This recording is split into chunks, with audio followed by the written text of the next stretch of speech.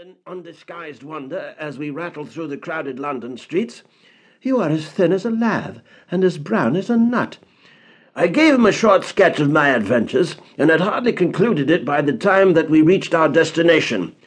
"Poor devil," he said commiseratingly, after he had listened to my misfortunes. "What are you up to now?"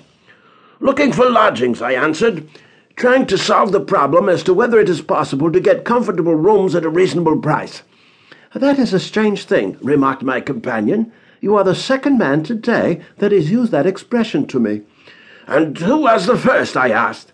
"A fellow who is working at the chemical laboratory at the hospital. He was bemoaning himself this morning because he could not get someone to go halves with him in some nice rooms which he had found, and which were too much for his purse." "By Jove," I cried, "if he really wants someone to share the rooms and the expense, I am the very man for him. I should prefer having a partner to being alone." Young Stamford looked rather strangely at me over his wine-glass. "You don't know Sherlock Holmes yet," he said. "Perhaps you would not care for him as a constant companion." "Why, what is there against him?" "Oh, I didn't say there was anything against him.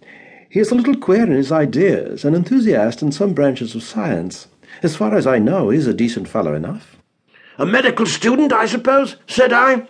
"No, I have no idea what he intends to go in for. I believe he is well up in anatomy, and he is a first-class chemist. But as far as I know, he has never taken out any systematic medical classes. His studies are very desultory and eccentric, but he has amassed a lot of out-of-the-way knowledge which would astonish his professors." "Did you never ask him what he was going in for?" I asked. "No, he is not a man that it is easy to draw out, though he can be communicative enough when the fancy seizes him." "I should like to meet him," I said. "If I am to lodge with anyone, I should prefer a man of studious and quiet habits. I am not strong enough yet to stand much noise or excitement. I had enough of both in Afghanistan to last me for the remainder of my natural existence. How could I meet this friend of yours?" "He is sure to be at the laboratory. He either avoids the place for weeks or else he works there from morning to night. If you like, we shall drive round together after luncheon." "Certainly," I answered, and the conversation drifted away into other channels. As we made our way to the hospital after leaving the Holborn, Stamford gave me a few more particulars about the gentleman whom I proposed to take as a fellow lodger. "You mustn't blame me if you don't get on with him," he said. "I know nothing more of him than I have learned from meeting him occasionally in the laboratory. You proposed this arrangement, so you must not hold me responsible." "If we don't get on, it will be easy to part company," I answered. "It seems to me, Stamford," I added, looking hard at my companion, "that you have some reason for washing your hands of the matter. Is this fellow's temper so formidable, or what is it? Don't be mealy-mouthed about it." "It is not easy to express the inexpressible," he answered with a laugh. "Holmes is a little too scientific for my tastes.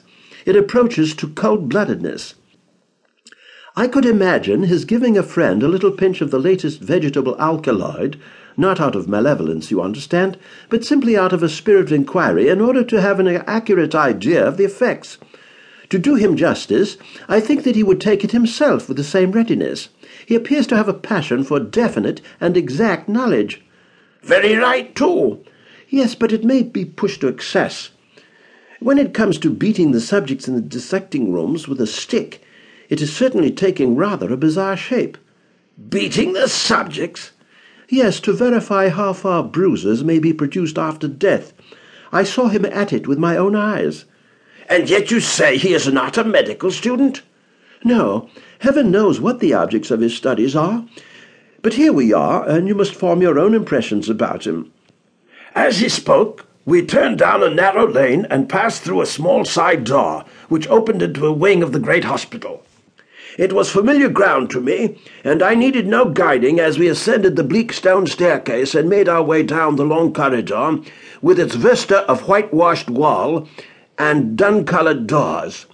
Near the further end, a low arched passage branched away from it and led to the chemical laboratory. This was a lofty chamber, lined and littered with countless bottles. Broad, low tables were scattered about, which bristled with retorts, test tubes, and little Bunsen lamps, with their blue flickering flames. There was only one student in the room, who was bending over a distant table, absorbed in his work. At the